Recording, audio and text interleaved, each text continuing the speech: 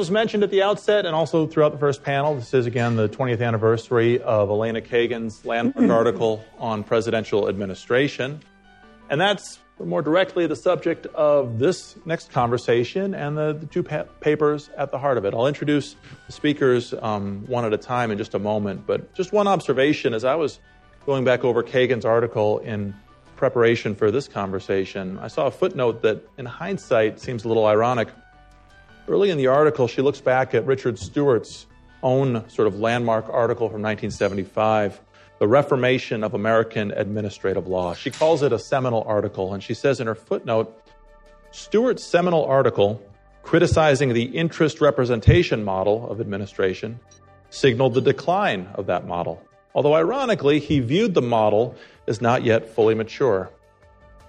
It seems maybe in hindsight, Kagan's article, her own article, is the opposite of that.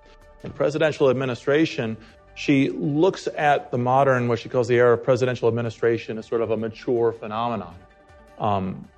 That was true in a sense, but surely it also marked not the decline of presidential administration, but actually the new chapter in presidential administration. And describing a phenomenon that she saw as mature helped to usher in an entire new era of expansion and debate and growth.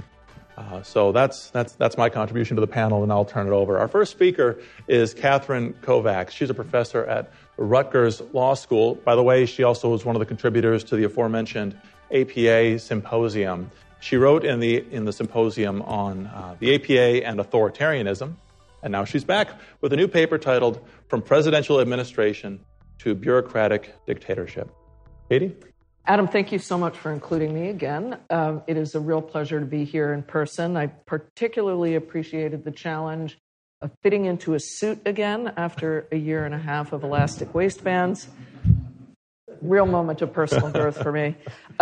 This is, of course, the 20th anniversary of Elena Kagan's presidential administration, and as Adam pointed out, the 75th anniversary of the APA. Many of you already know that I'm in my spare time, the self-appointed president of the APA fan club, because to me, the APA marks a truly significant moment in U.S. history, a constitutional moment that ended 17 years of debate about administrative reform. It was a moment when Congress, both liberals and conservatives in Congress, the courts, the president, the American Bar Association, and other interested parties reached a consensus, or at least gave up fighting, that the administrative state was here to stay, and that delegations of authority to agencies would pass muster so long as the agencies were procedurally constrained and faced judicial oversight. 55 years later, now Justice Kagan asked what she called the perennial question of how to ensure appropriate control of agency discretion.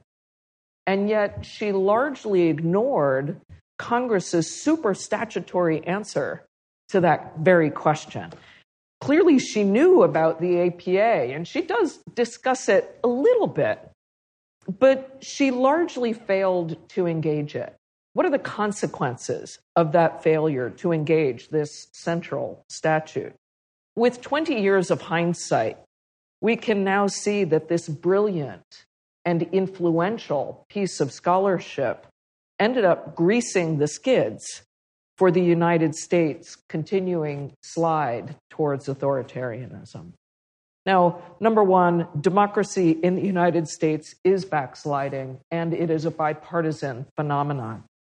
Authoritarianism is an umbrella term that encompasses various forms of government that use a combination of both legitimacy and coercion to retain power. They often look a lot like democracies, but they use the structures of government, elections, courts, and so on, to retain power.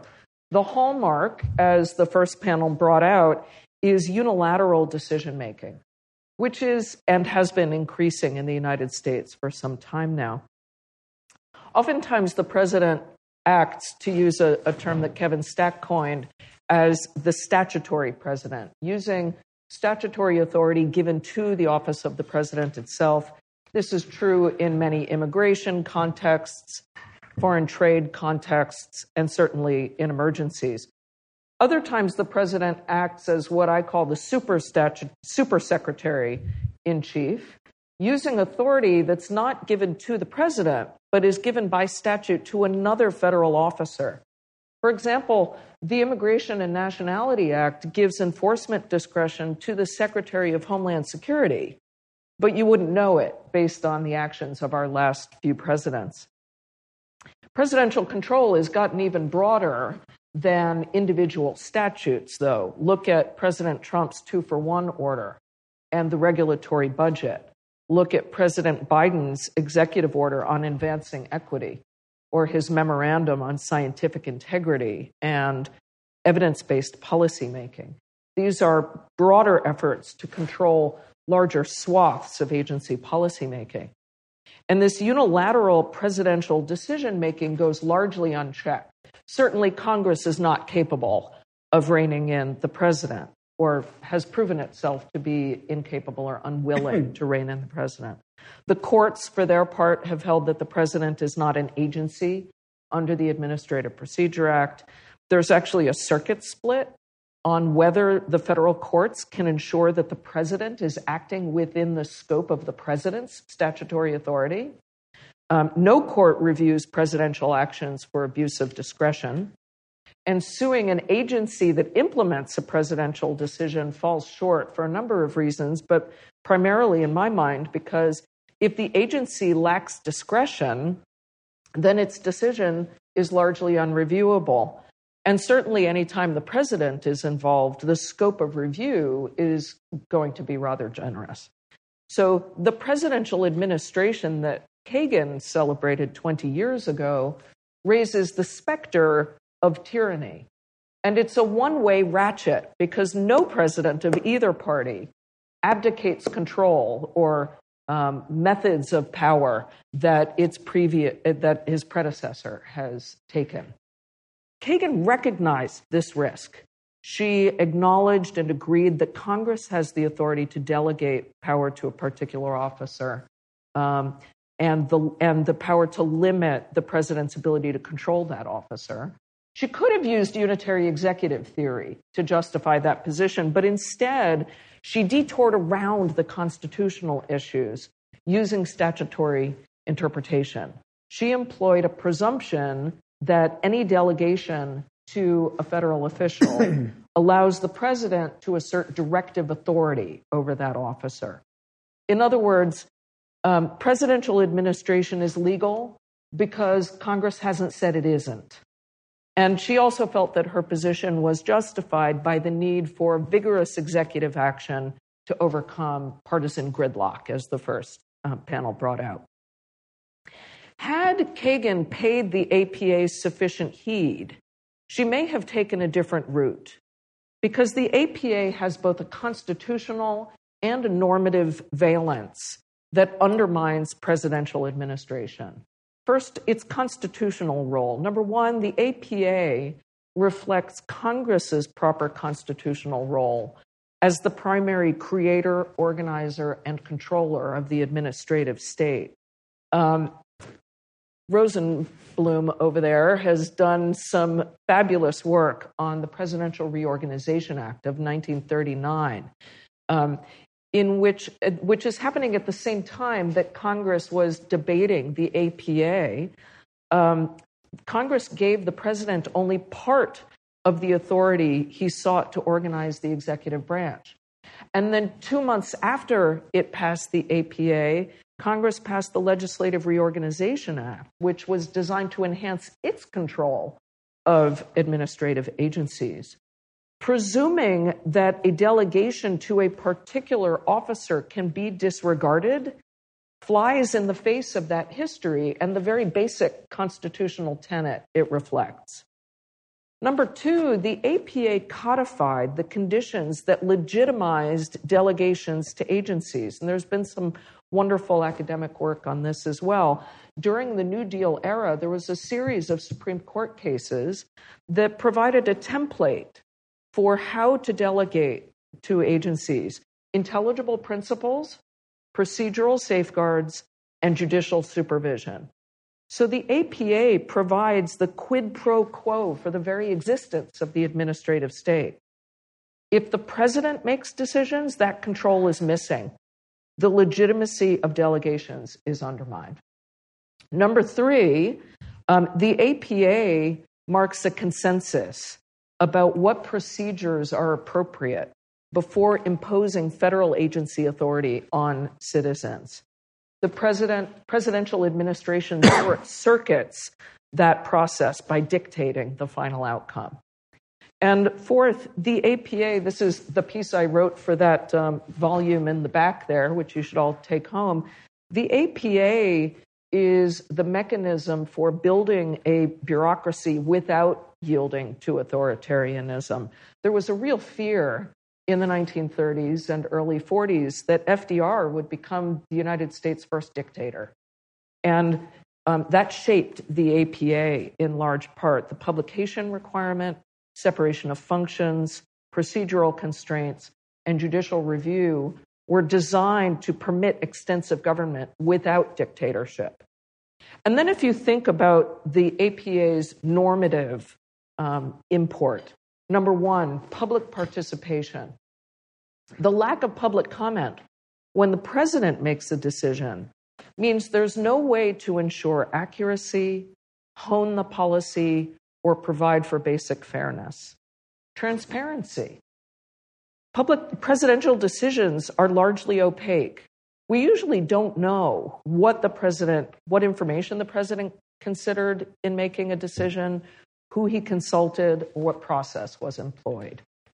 Deliberation. The APA expressly requires agencies to consider facts and arguments. They cannot act arbitrarily or based on raw politics. The president can. Uniformity.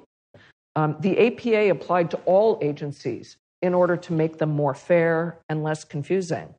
Presidential decision-making is ad hoc, informal, obscure, and often inequitable. The APA is, God knows, it's far from perfect. But implementing the APA's constitutional and normative vision would, I think, help to forestall our slide towards authoritarianism. And I'll stop there. Thanks, Katie. Thank you. Our next speaker is Ashraf Ahmed. He is the co-author of a new paper titled The Tragedy of Presidential Administration. His co-authors, by the way, are here with us today. Ashraf is an academic fellow and lecturer in law at Columbia Law School. His co-author, Lev Menad, is an academic fellow and lecturer in law at Columbia Law School. And just to mix things up, Noah Rosenblum is an assistant professor of law at NYU School of Law. And I'll also note that in addition to the paper they've written for this conference, The Tragedy of Presidential Administration, they note in the paper that it's a companion to a second article titled The Crisis of Presidential Administration. Ash? Lovely. Thanks for the opportunity to be here. It's delightful to actually get to meet people in an embodied way, given the past 18 months. So I'll begin with the standard disclaimer that while I don't claim any credit for the strengths of the paper, any infirmities you can direct towards my co-authors. No, in the back. So we began this project by observing that there are two strands to then Professor Kagan's presidential administration. One was a normative argument about the bases of that model of governance, one that rooted it in democracy, the democratic credentials of the presidency as representative of a national constituency, and the second that the presidency was more energetic. That has been glossed variously as efficiency. What has been less studied is the fact that the first half of the pieces, and it's a 141-page piece, the first 70 pages is a history of American administrative law. And it's a history of administrative law that ends with the Clinton administration. And that represents, in a certain sense, an end of history for administrative law, where through progressive institutional development, the presidency is now the primary source of direction for the administrative state, and all for the better. What we found curious reading this piece is a lack of conflict. And this lack of conflict was wedded to an embrace of the Reagan administration's EO 12291. And Kagan's piece is deeply ironic. She, in fact, takes the debates of the 1990s, one in which some of the participants are here in the room, like Professor Prakash in the back, who argued for a strong Unitarian executive and executive control over the administrative state in the early 90s. That debate happened against Cass Sunstein and Larry Lessig. And Kagan's intervention was to say, well, actually, we have a shared basis of agreement here. We shouldn't have such strong disagreement. Actually, we can all take comfort in the fact that the presidency is now the de facto leader of the administrative state. So we started digging. And what we tried to do in this piece is contest what we think is a Whig history of the administrative state in Professor Kagan's piece. What we do is we recover what we think is a three-stage history that spans roughly from the mid-1970s to 2021, to the present day. And this nearly half-century history shows that at the start of presidential administration, in its foundations, there was deep institutional conflict, deep constitutional conflict. EO 12291 caused a scandal when it was first passed. And there was significant congressional pushback because the baseline prior to EO 1291 was the idea that whenever the president wanted to go and expand its powers, it would go to Congress and ask for authorization. This shifted in 12291, with 12291. There, an inchoate argument, yet to be developed, it would be elaborated in the early 1990s, was made about the scope of the Take Care Clause, Article 2. And what it did was it recovered dicta from Myers and used that as the basis for an expansive vision of presidential control. Those arguments would be given full elaboration in the late 80s and in particular in the early 90s by a generation of scholars with sophisticated originalist arguments, historical arguments about the roots and character of presidential power. But during the 1980s, the baseline was conflict between Congress and the presidency. And the Supreme Court, in our account, played a role in that, giving the institutional conditions that allowed for the presidency to grow in power while limiting Congress's options to intervene. Particular decisions matter here. Chadha is absolutely vital, and the demise of the legislative veto. And additionally, Boucher v. Zeinar. But moreover, we see the roots of a more expansive notion of the presidency in dissents by Justice Scalia, and in particular Morrison. What we then track in the 1990s is the normalization, consolidation of presidential administration under the Clinton presidency. And there, even though they don't share the constitutional arguments of the originalists, there is a consensus and there is an embrace of presidential power as a way to get things done. The analogies between that era and the embrace of pen and phone or pen, I forget which order President Obama mentioned them, are striking. Democrats faced fractured Congress, Gingrich Revolution, an inability to pass legislation, and they turned to administrative law, and in particular, presidential power over the administrative state as a way to get policy done. We see a similar sort of thing happen in the Obama administration. I'm going to leave more room for discussion, but I'll conclude with the last third of the piece is 2001, on our account, is not the culmination of presidential administration. It's an announcement of something that had already been completed. In a certain sense, that was its apex and apogee. Because for the next 2 decades, those who worked in the Kaganite tradition devoted considerable energy to thinking about how do we constrain the presidency? How do we limit its control over the administrative state? Hence the rise of internal separation of powers literature, hence the emphasis on norms. Obviously, there were those who decided to go the other direction. We might look to the work of Adrian Vermeule and Eric Posner as an expansive vision of the presidency that isn't necessarily rooted in a constitutional register. And the story culminates in the present day, where today we have, as Katie's piece shows and other burgeoning scholarship shows as well, a crisis of presidential administration, deep reflection by administrative law scholars who, over the last 2 decades, have felt an unease with the lack of law constraining the presidency and the ways in which presidential control over the administrative state can depart from the rule of law and reasoned decision-making. So we call it a tragedy. I'll leave it with the rhetorical trope. We call it a tragedy in a sort of nod to the Greek tradition in the sense that there's unintended consequences here.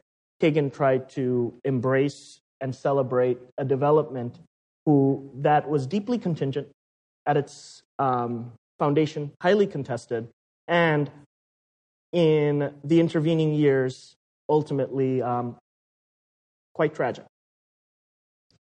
Thanks, Ash. And now we'll have comments from Professor Kristen Hickman.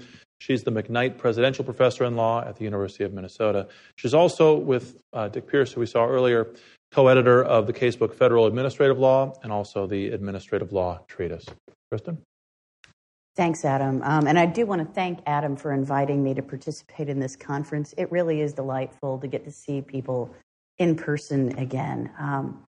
So Justice Kagan's seminal article on presidential administration has been enormously influential in shaping how we think about the executive branch. The papers by Katie and Ash and his co-authors are strong and thought-provoking responses to the phenomenon about which Kagan wrote and the developments since then, and I enjoyed reading them and recommend them to you, although Ash's paper in particular has made me feel my age, since I was alive and aware of many of the events that he and his co-authors write about as though they were ancient history.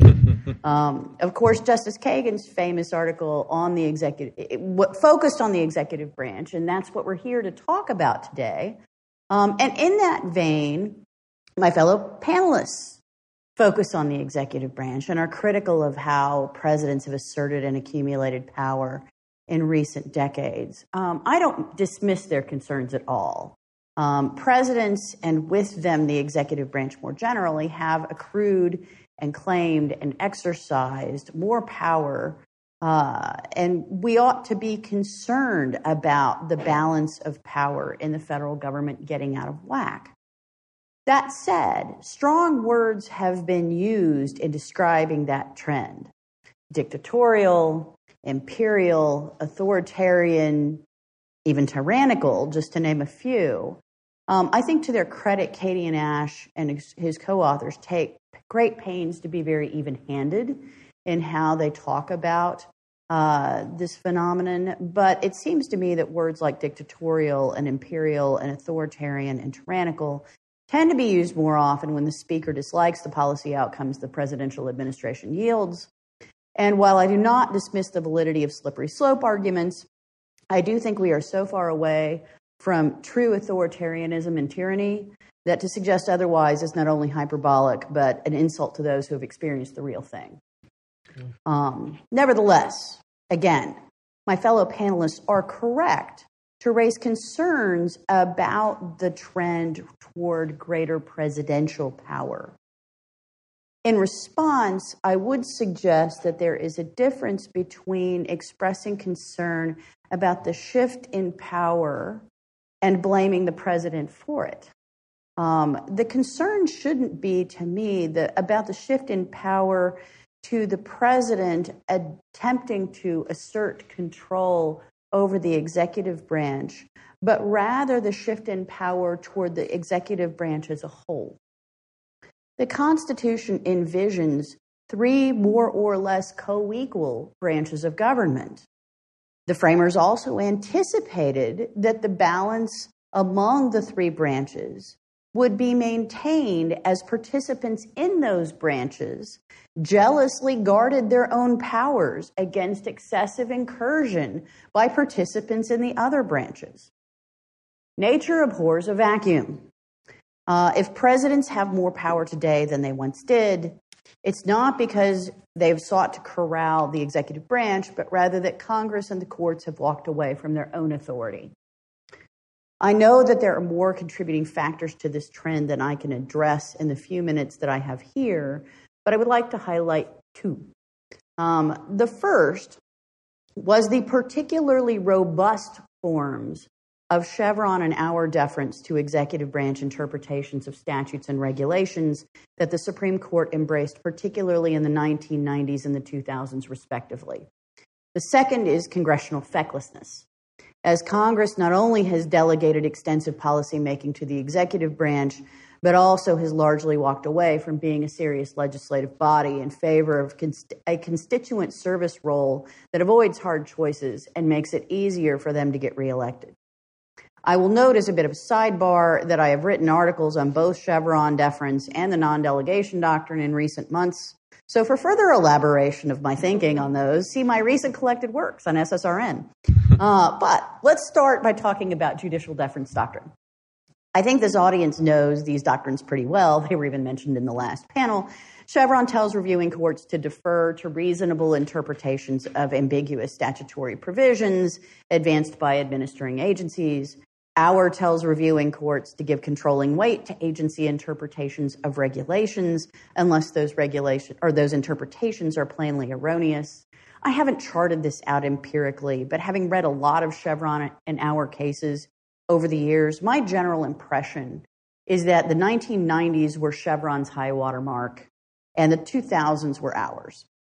The Supreme Court and thus the lower courts in the 1990s both extended Chevron deference to an increasingly expansive array of agency pronouncements and also tended to pass right by Chevron step one rather quickly and move straight to thinking about deference.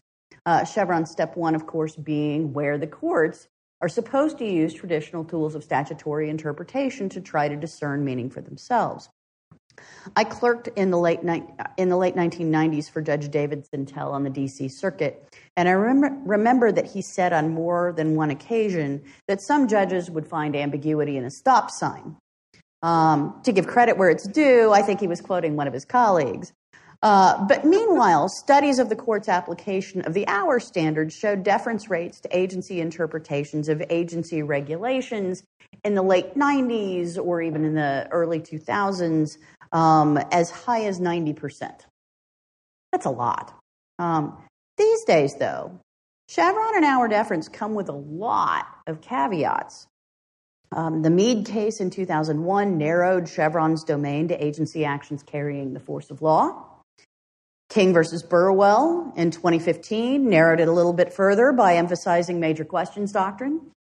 The Supreme Court in recent years, and the lower courts as well following their lead, have hewed much more closely to Justice Scalia's original vision in his 1989 Duke Law Journal article by taking an especially robust approach to Chevron Step 1, relying on traditional tools of interpretation to resolve statutory meaning for themselves, rather than moving on to that Step 2 and deferring quite so much and quite so reflexively.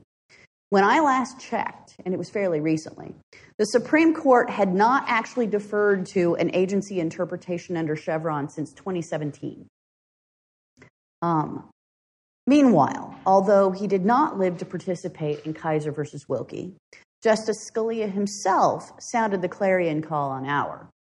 That doctrine nominally survives today, but Kaiser pretty clearly defanged it by articulating 5 separate predicates that have to be satisfied before a court can defer to an agency's interpretation of its own regulations. Again, this is impressionistic rather than empirical, but the lower courts have gotten the message, and deference under Auer, I think, has declined precipitously as well.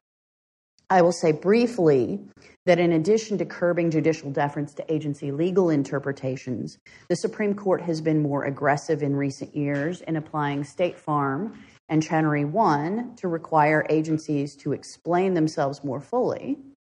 And my sense is that efforts in the 1980s and 1990s to expand justiciability limitations have seen their high watermark as well, and the pendulum has begun to swing back more fully to allow more frequent judicial review of administrative action.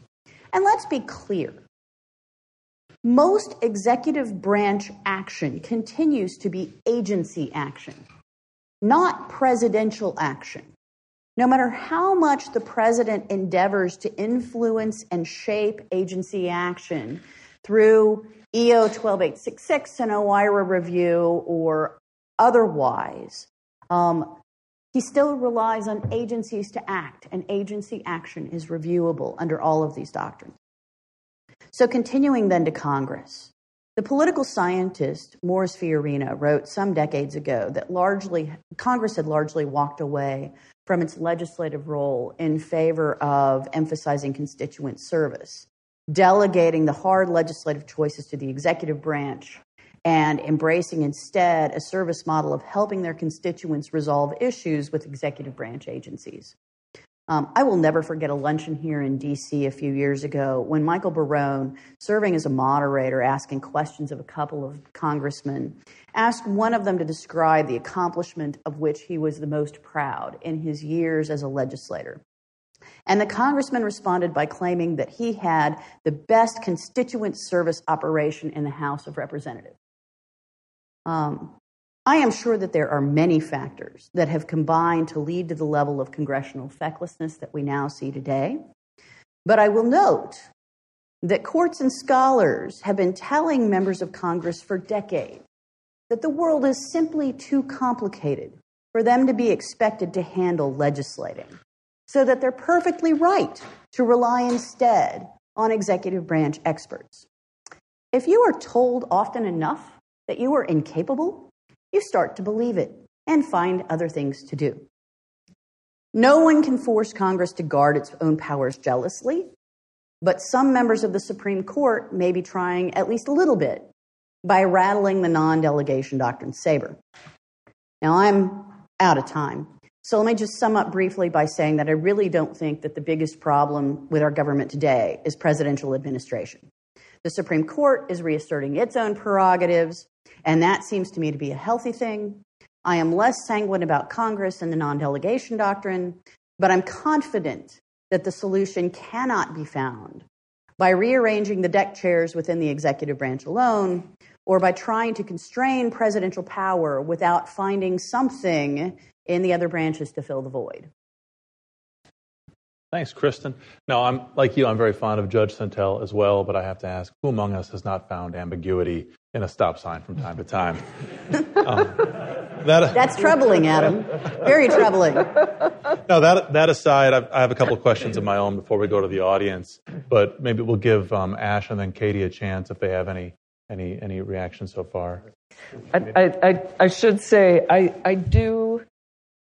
I did think carefully about whether to begin using the term authoritarianism and discussed it with both philosophers and political scientists and used the term intentionally, because it's an accurate umbrella term for all the different kinds of tyranny, dictatorship, whatever.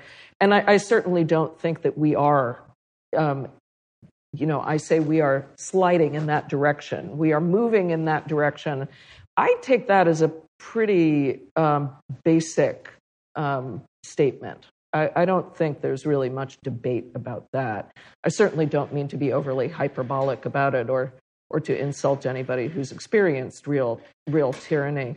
But I agree wholeheartedly that it's not the president's fault.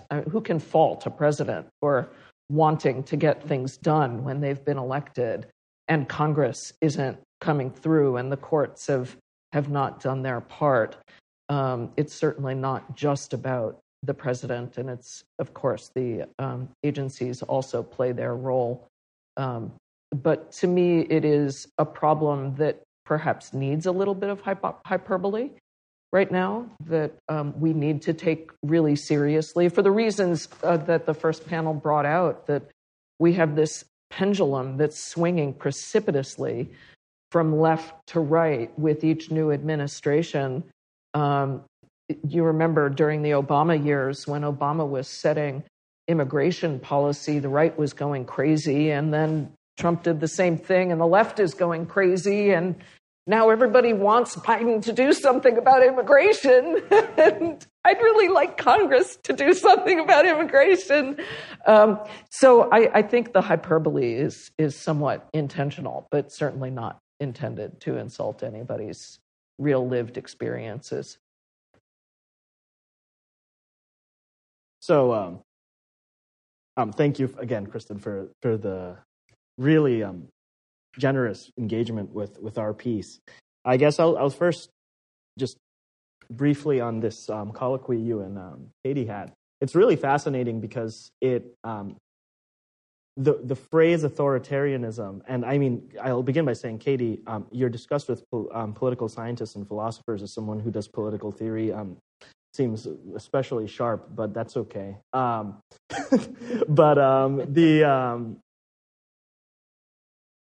This is very much a post-1990 phenomena where authoritarianism, at least in the language of administrative law, is very much associated with the APA and the response to the perceived excesses of the Roosevelt administration.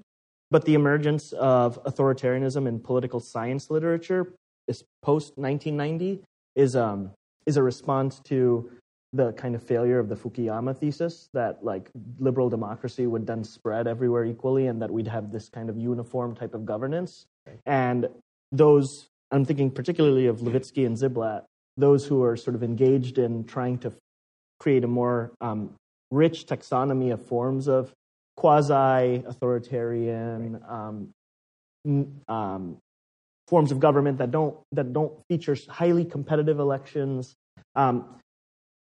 Competitive authoritarianism is the phrase they tend to use, right? So it just makes for such a sort of an interesting historical and conceptual conversation, seeing the different reactions to the term.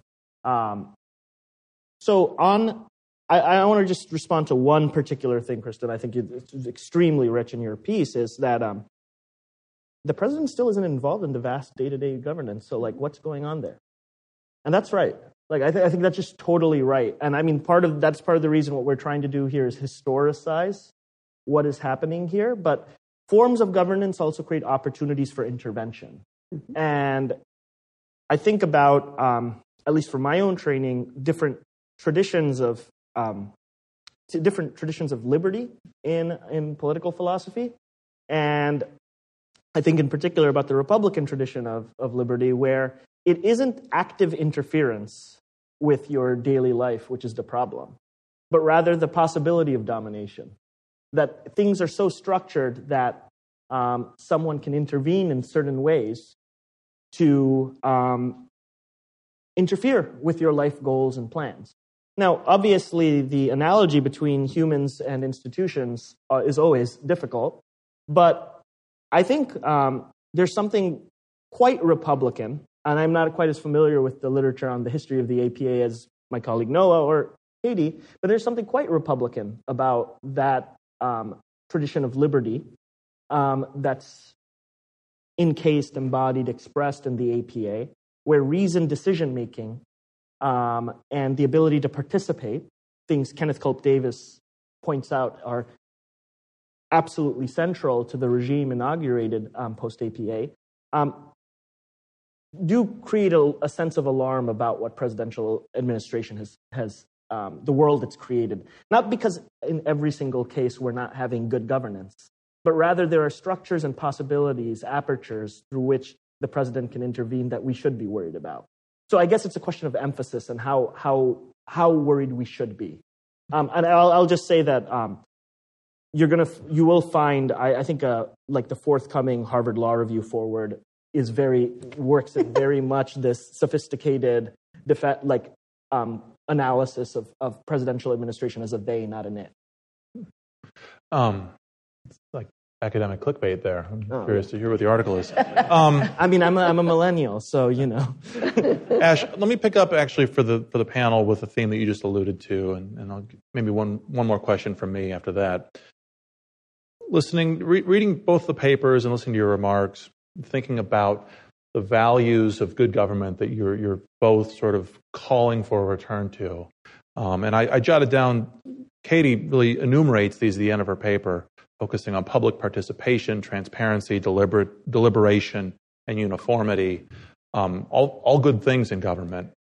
But then I think back to Federalist 70, for example, where Hamilton, focusing on the president, says, we want energy in the executive, and energy is unity, often secrecy, dispatch. And yes, the presidency isn't the sum total of administration, but Hamilton puts it front and center. Now, I'm not saying you have to agree with Hamilton, many don't, but I wonder if the values that you're calling for in administration, again, they might be values of good government, they seem to sit uneasily with the framers' ideal of execution. And so how do you resolve the tension between those? Katie, since I picked on your paper, maybe you go first. Yeah, it's great that you brought up the Federalist. I was in Kagan's article. She puts efficiency and accountability front and center as the values of the administrative state, and doesn't acknowledge any others. In fact, and yet she doesn't provide any citation for it at all. And so, of course, I emailed my favorite historian, Noah Rosenblum, and said, where does she get this from? And eventually, yeah, I think it goes back at least to the Federalist. So, yes, the framers, at least some of the framers, understood that you do need somebody in the government who is really getting things done on a day-to-day basis.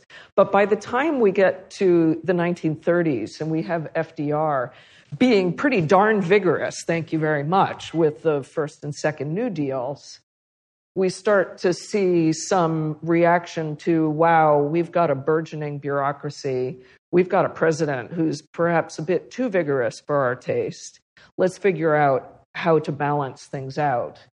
And what balanced that through this almost 20-year debate was transparency, public participation, uniformity of procedures so that the public would actually be able to understand what's going on, and so on, and the other values that are actually baked into the pie that is the APA. So I think it's the generation of the 1930s and 40s pushing back a bit against or rebalancing the founders' vision in light of what our government was actually becoming on the ground 150 years after the founding. Great. Thanks. Ash? Yeah, that's a great question, because it just strikes me that in basically this is kind of a neo-Hamiltonian vision of executive governance, and it is extremely simpatico. I don't have the institutional answer, by the way, in terms of how do you balance those two things. It's a complicated question of institutional design, and frankly, I think any answer to the question has to contend with, and this is where my law of democracy biases play in, the fact that we have an extremely poorly designed system for ensuring any form of consistent majority rule, and that's due to different contingent features of both the Constitution, but also demographics and partisan clustering, etc. So, like, any response to that question would require sort of more fundamental reforms to how the political process works, period. I'm thinking of that, there's basically within the span of 20 years, you have two statements of sophisticated statements, one in administrative law and then one in the history of political thought, both coming from Cambridge, Massachusetts, in favor of a strong presidency. And I think Kagan in 2001 and Eric Nelson in, I forget, 2012 or 13, where he basically says, actually, you should look. If you go look at the design of the original Constitution and you look at the intellectual arguments being made, we did want a royalist president. We do want an imperial president. Now, lots of historians have pushed back on Eric's narrative, and I think they've challenged it extremely well. But it's hard for me not to see this tendency to try and give historical pedigree to an energetic executive as partly a response to failures of governance elsewhere. And this is Kristen's point about Congress, right? Like, you can't tell this story without some consideration of the fact that Congress just doesn't do anything. Kristen, do you want to weigh in on this point at all? I mean, how do you square the circle between the demands, the APA's demands of slow deliberation, participation, versus the Hamiltonian executive? Well, I mean, I suppose I always think of the APA as, if you look at the progressive and New Deal eras, Congress had shifted so much power to the executive branch that they needed to find a way to recalibrate. So they enacted the Administrative Procedure Act.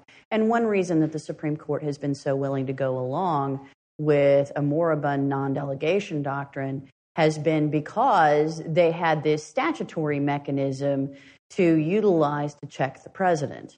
So, yeah, we want an energetic president. And we have an energetic president. I mean, look, even before Kagan wrote presidential administration, it's since the New Deal era, we have had nothing but energetic, robust executive action. I think one of the reasons why I roll my eyes a little bit about the use of words like authoritarian or dictatorial or tyrannical is that those were the words that were thrown around with respect to the New Deal. And sure, the APA checked that a little bit, but let's be realistic. We've been throwing words like that around since, early in the 20th century to describe executive administration. And somehow we've managed not to slip down the road to true tyranny. To me, it's all about balance. Sure, they wanted a robust executive, but they very much didn't want purely a robust executive. They envisioned checks and balances as part of separation of powers. And so, I might prefer that they be constitutional mechanisms rather than statutory ones. But, so long as those statutory mechanisms are constitutional, and I think the APA is definitely constitutional. Like Katie, I'm a fan of the APA. I think that at least serves a useful purpose in that regard. One last question for me, and then I'll get out of the way.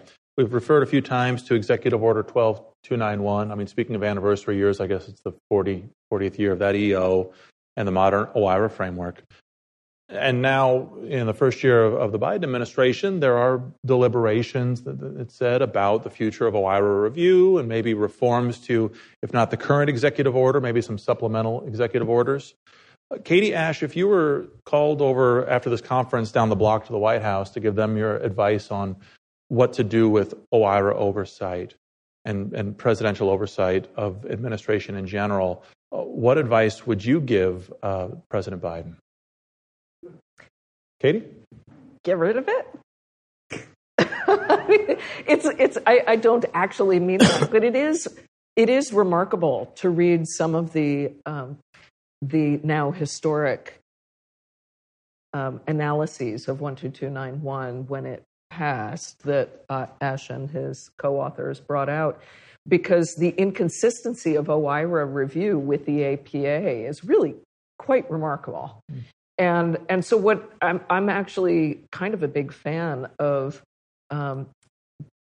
making OIRA review statutory to work out the conflict and to build in more transparency, more fairness in the process, less of an opportunity to make it just a roadblock for regulation or deregulation. And enforce more of a lot of the things that are in the executive orders are largely ignored. I feel like perhaps that would happen less if it were statutory. So I would actually consider seriously. I don't think OIRA is going anywhere as a realistic matter. I think it does serve some good function to centralize White House review of what's going on out there in the little fiefdoms. of the agencies. But the way it's working right now, to my mind, is quite broken. And Congress getting involved in the conversation might be a very healthy development. Ash, mended or ended? I mean, Katie took the one fix I would want to make, which is make it statutory. I would add, just as a refinement, that one requirement would be cost-benefit analysis can only be applied to regulations, to statutes that actually require cost-benefit analysis. In the early 1980s, when this is passed, even Cass Sunstein, who would then become truly kind of like the St. Paul of cost-benefit analysis, he made the argument that, in fact, he was an OLC, right? Cass Sunstein makes the argument, actually, we don't think civil rights statutes are compatible with cost-benefit analysis. We think all sorts of statutes are not compatible with it, and we need to have a very constrained and cautious reading of a cautious application of cost-benefit analysis. Today, cost-benefit analysis extends to all sorts of statutes, including ones that we might think have deontological motivations. We might I have no problems with folks saying, well, ultimately, regulation is a utilitarian exercise and everything should be that way. Well, if that's the case, then the statute should contain that language. Well, we have some microphones in the room again, so I guess the first question will be in the back, and then the next one will be... Do I get to defend OIRA? What's that? You defend OIRA plenty. Okay, fine. We'll start with Mike. Again, see the collected works. I published an essay on OIRA earlier this year. We'll start with Mike, and then Zach, and then David. So this is sort of a kind of multi-part question for Katie. So I guess I didn't, maybe I missed it, but I guess the first question is, do you think that the APA actually does in fact, let's say the text, the original meaning, apply to the president? Because it seems to me there's a strong argument for that based on the text, despite what the courts have said. And I guess sort of the question I sort of wonder about this authoritarianism point. If the president's exercise of the power of the government, if he's not exercising any power that an agency can't exercise, right? It's just a different decision maker making it. The question arises sort of why there's an authoritarianism at work there, right? If it's the government has the same amount of power. Now, I suppose you might say, well, it's one person exercising that power versus a whole bunch of people. I'm not sure if that's what the argument is.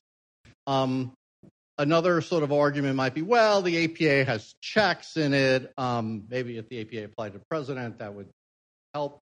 Or maybe, there's checks in it. But when you actually think about the checks, and if we're talking about rulemaking, the original APA doesn't have much checks in it on rulemaking, right? We can imagine, some APA invented in 1970 in the DC Circuit, but the real one doesn't have checks in it. So I'm sort of wondering if you could just sort of clarify in terms of these kinds of concerns, the authoritarianism claim. Sure. I'll point you towards yet another article. Please see the collected works on SSRN. It's called Constraining the Statutory President, building off of Kevin Stack's marvelous piece, The Statutory President, which is a must-read in this area. I do think that the APA applies to the president, indeed.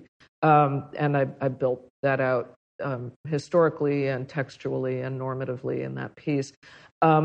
When the president acts as supersecretary, using authority that Congress has given specifically to another officer, why do I call that authoritarianism? Again, it's just feeding off of the current political science literature. What puts something under this umbrella of potential authoritarianism is decision making by a single individual.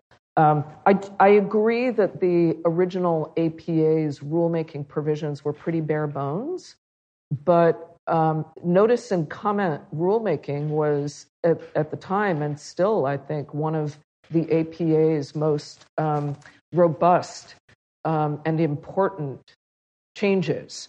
A lot of agencies were doing it already, so I don't want to emphasize the extent to which it was a real shift. But the idea of involving the public in decision-making, the idea of it actually says that an agency is supposed to consider the public comments. And I take that very seriously as a real requirement of deliberation, and that the agency needs to explain itself. To me, those are very important, often abused, but important requirements that are entirely missing when the president issues an order saying, do X, thank you. Then we know what the outcome is. The agency's discretion that Congress wanted the agency to have is severely constrained. So it also raises, I think, big balance of power problems. The next question, Zach, and the podium's kind of in the way, so if there are any hands up, I'll keep poking over here. Well, thanks a lot for the interesting presentation. So my question is, we've talked about the rise of polarization and the rise of kind of executive unilateralism, but I'm curious if you agree with this, but it strikes me another recent trend is kind of declining governing capacity in our institutions. I think at both the federal and state level, it just feels like governments are less able to shape behavior, both domestically and internationally. And there are a lot of factors in that. Some of them are actually, I think, some of the examples Katie talks about in the paper are actually, presidents getting power and then using it not to achieve their aims, but instead to disable institutions that their people with a different policy vision might use down the road. And I'm just curious if you agree with that analysis, if that should change how we think about presidential administration, because it seems like Kagan was envisioning a kind of strong, self-confident federal state, and the question is how to get it to be responsive to public interest. But if we're now in an environment of a kind of weakening state, should we think about presidential administration differently? Kristen, I cut you off earlier when you wanted to talk about OIRA. Do you want to take this one first? You think that they're synonymous with one another? I'm just trying to give you equal time. Thanks for that. And I don't have an answer particularly. Okay. I will say that I agree with you that there has been a decline in capacity when it seems when it comes to I think that competence.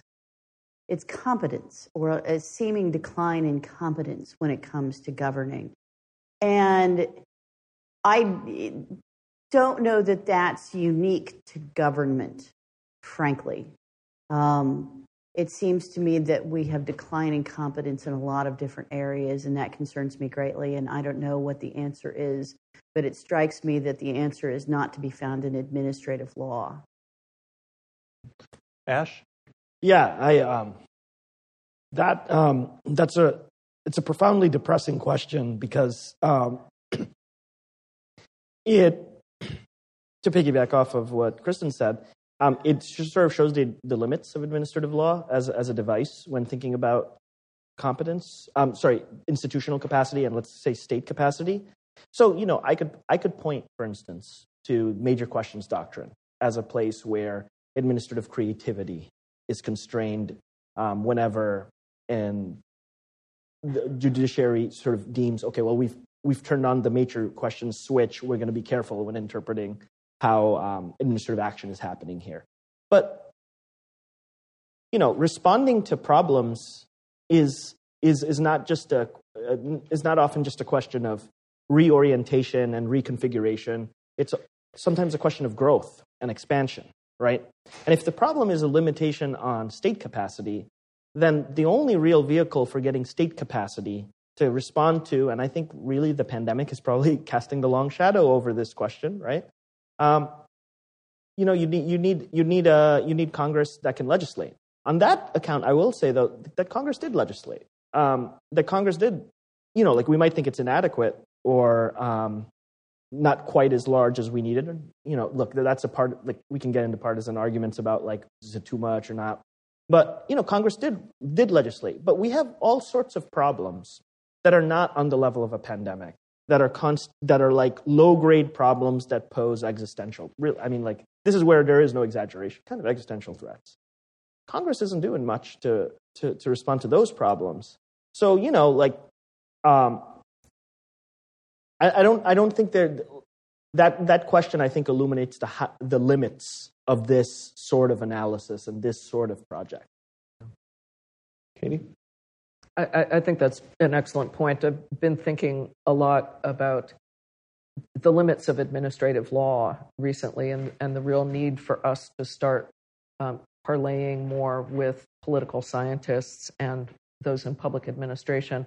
And stay tuned for a wonderful series that NOAA is organizing through the Association of American Law Schools Ad Law section that will be open to the public, I believe, in which we'll try to team up administrative law scholars with public administration and political science scholars to get that conversation going. I do think there was a recent study, maybe somebody else remembers who did it, analyzing the output from Congress and pointing out that no, Congress doesn't pass a whole lot of bills, but when they pass one, boy, they're big whoppers. And there's a lot in them. So there's actually a lot more coming out of Congress than we might think. And having started my career in state and local government, I think state and local government is a lot more vibrant than we might think these days. And perhaps one of the things we in administrative law need to start thinking more about in relation to what we're doing is preemption and federalism. And the extent to which we're overly focused on federal control at the expense of the laboratories of democracy in the states, which could be part of the answer to what's going on at the federal level. I think the last question, and then after that, if Lev or Noah want to offer any concluding thoughts or corrections, I'll give them a chance too. But the last question will be David Wagner. Thanks. We'll just wait for the microphone. Yeah. Perhaps Noah want to get on this too, although it may be a question that would have been better posed to one of the panels that led to that special issue of the law review. But anyways, the APA that we have isn't itself the first draft, right? There was an earlier version, which Congress then left aside for about 6 years, during which stuff happened. The stuff that happened was, of course, the war. And from the 1920s, we have the saying that war is the health of the state. But in particular, war is the health of the executive in the state. And I think it's not a coincidence that during the early 40s, we had the sluice gates just open in the Supreme Court towards delegation, right? That's when we have the whole pile of cases, Yakis, VOS, NBC, all those that my students and I used to call a great pile of Yakis. And so the Congress comes to the APA again, this time to do it in 46, by which time everybody's consciousness is changed in favor of a more powerful executive because of the war. And I just wonder how the panel thinks that factored in. I'll note in that symposium essay, there's a couple essays, one by Jeremy Rabkin on the subject and the other by Katie. So Katie, why don't you start? Yeah, it's an interesting little period of history, I think, and I'll defer to the resident historians more on this. But the traditional line is administrative reform took a back seat during the war. Congress wasn't doing anything because they were busy with the war. It turns out that's not true. There was a lot going on during the war. The ABA was working gangbusters on revising the act during the war. And there was a lot of interaction with Congress that I haven't had a chance to suss out yet. But certainly I think you're right that people started to be a bit more comfortable with a powerful executive. But don't forget also what was happening during the war. There were shortages. There was, a huge mess that people were associating with the federal bureaucracy. And so we might be a little bit more comfortable with a powerful president, but I don't think that Americans were getting more comfortable with a powerful bureaucracy at the time. So I think that actually part of what happened was that liberals in Congress started to become a bit more comfortable with the idea of controlling agencies, especially as they saw the Roosevelt years winding down and anticipating, at some point we're going to have a Republican president again who might want to undo the New Deal. So I think it's both that the right there's a collective shifting to the middle and some brilliant work out of the ABA to find a common ground and then a Truman administration that just wasn't going to fight about it. Ash? Yeah, so I think both my colleagues, Lev and Noah, can speak to this in detail, but I just want to set them up by saying it's sort of like a common dictum in like historical political science that war made states. The interest, an elaboration of that question was, well, how? And one thing we've seen today is an analogy between wars and responses to pandemics and mobilization to the pandemic. I think Lev, who's done really important work trying to show that banking and finance is actually a form of public law and administration, can speak to the ways in which legislative creativity there has tried to respond to that. And Noah, of course, is a master of the 20th century, so I'll leave it to him to talk about the state. Maybe before we give Kristen the last word, maybe this is a natural point to let Lev or Noah jump in if they have anything to say. Not Lev? Do it.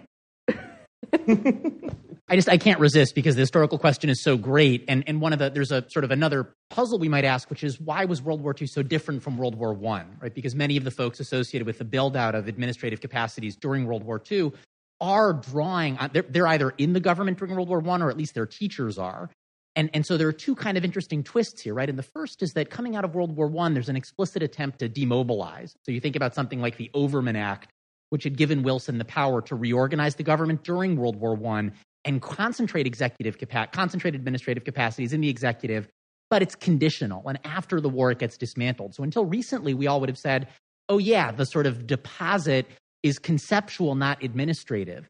But there's a new book that's about to come out by Jesse Tarbert called When Good Government Meant Big Government, where he, I think, pretty conclusively shows that established story is incorrect, and that even as you get a kind of demobilization and aspects of a juridical return to a pre-World War I moment, you actually have continuous institutional buildup, so that Harding, of all people, who I would never have thought of as like a good government champion, is really responsible for consolidating some institutions of executive good governance. Kind of crazy.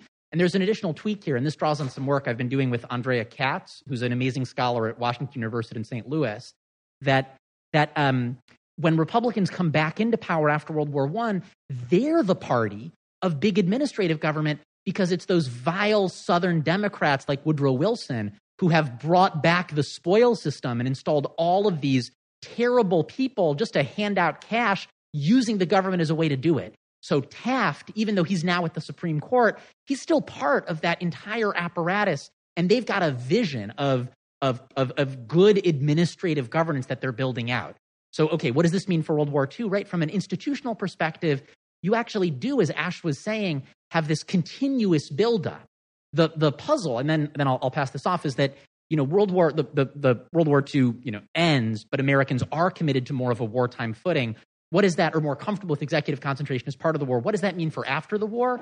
And I think here again, the historical puzzle is, when does the war really end from an administrative perspective? Because, of course, government expenses, even though they come down from the peak of 44, they still remain higher than they've ever been at any point in American history before World War II. And so when the government makes its argument in Youngstown Steel that they remain on emergency wartime footing, right, that's not a crazy argument. In fact, the Senate believes it. And it's sort of a shock when the Supreme Court turns away from it. So one answer to your question of, wait, isn't this just a story of Americans getting comfortable with war, and then what do we do when it ends, is to say, actually, it never ended. And in some sense, the administrative state of today is maybe best conceptualized as a continuation of a wartime administrative state that we have been in ever since World War I. Okay, that's a provocative historical statement, but it would be a very different way of thinking about what the government is that we find ourselves in now. Thanks. Kristen, you'll get the last word. So the only last word I'm going to say is thank you very much for putting this conference together, because, and I think this is an important point, given particularly this morning's panel with respect to polarization, but also our own, that it gives us an opportunity to talk about these really important issues in a manner where we can disagree without being disagreeable. So thank you for that. Oh, thanks, Kristen. I'm happy to say that we managed to get through this whole panel without the Marshall McLuhan moment where Elena Kagan actually walks in and says, people know nothing of my work. So please join me in thanking the speakers.